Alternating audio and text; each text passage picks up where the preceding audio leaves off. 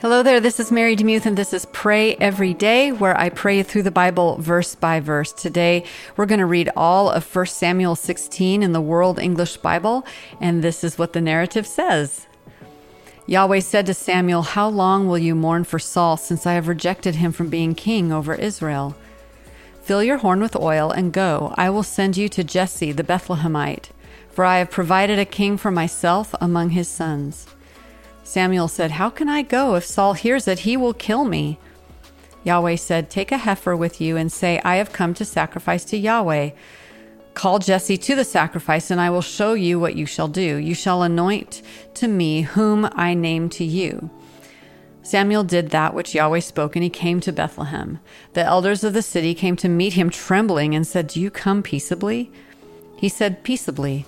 I have come to sacrifice to Yahweh. Sanctify yourselves and come with me to the sacrifice." He sanctified Jesse and his sons and called them to the sacrifice. When they had come, he looked at Eliab and said, "Surely Yahweh's anointed is before him." But Yahweh said to Samuel, "Don't look on his face or on the height of his stature, because I have rejected him. For I don't see as a man sees, for man looks at the outward appearance, but Yahweh looks at the heart." Then Jesse called Abinadab and made him pass before Samuel. He said, "Yahweh has not chosen this one either." Then Jesse made Shammah to pass by. He said, "Yahweh has not chosen this one either." Jesse made 7 of his sons to pass before Samuel. Samuel said to Jesse, "Yahweh has not chosen these." Samuel said to Jesse, "Are all of your children here?" He said, "There remains yet the youngest. Behold, he's keeping the sheep." Samuel said to Jesse, "Send and get him, for we will not sit down until he comes here." He sent and brought him in. Now he was ruddy, with a handsome face and a good appearance. Yahweh said, "Arise, anoint him, for this is he." Then Samuel took the horn of oil and anointed him in the middle of his brothers. Then Yahweh's spirit came mightily on David from that day forward. So Samuel rose up and went to Ramah. Now Yahweh's spirit departed from Saul, and an evil spirit from Yahweh troubled him.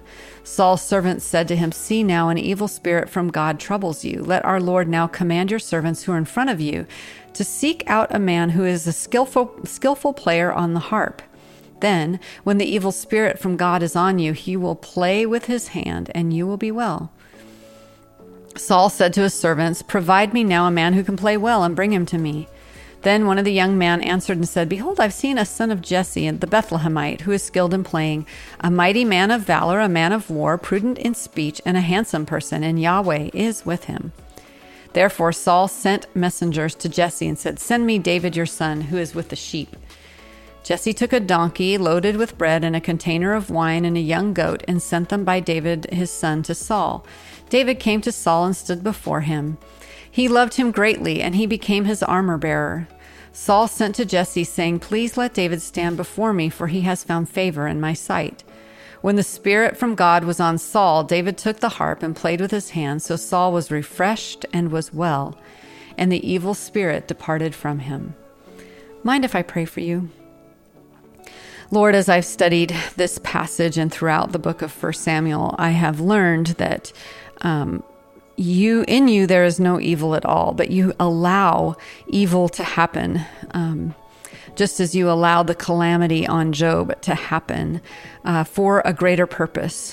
And so in this case, we see this evil spirit that is allowed to torment Saul.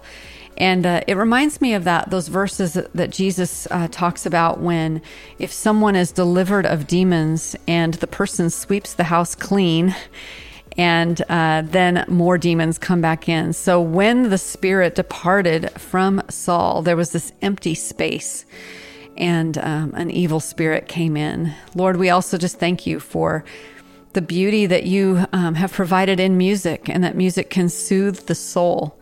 Lord, sometimes when I'm having a really, really rough day, just a song will help me redirect my mind toward you. And so, Lord, if that's the case for a friend today, I pray you would just help them remember a song that will help them to reorient their hearts toward you today.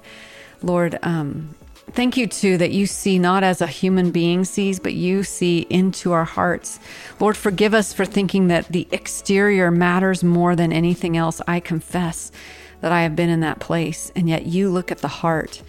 Help us to realize that as we look at people, it's not that we look at how they appear, but we strive to know their hearts instead. And we know that this is holy work. So empower us to do so today in Jesus' name. Amen. Thanks so much for listening to Pray Every Day. I just pray this podcast would be a blessing to you. If you'd like to let me know how you found the podcast, or maybe a testimony about it, or maybe you have some feedback for me, you can email me directly at mary@marydemuth.com.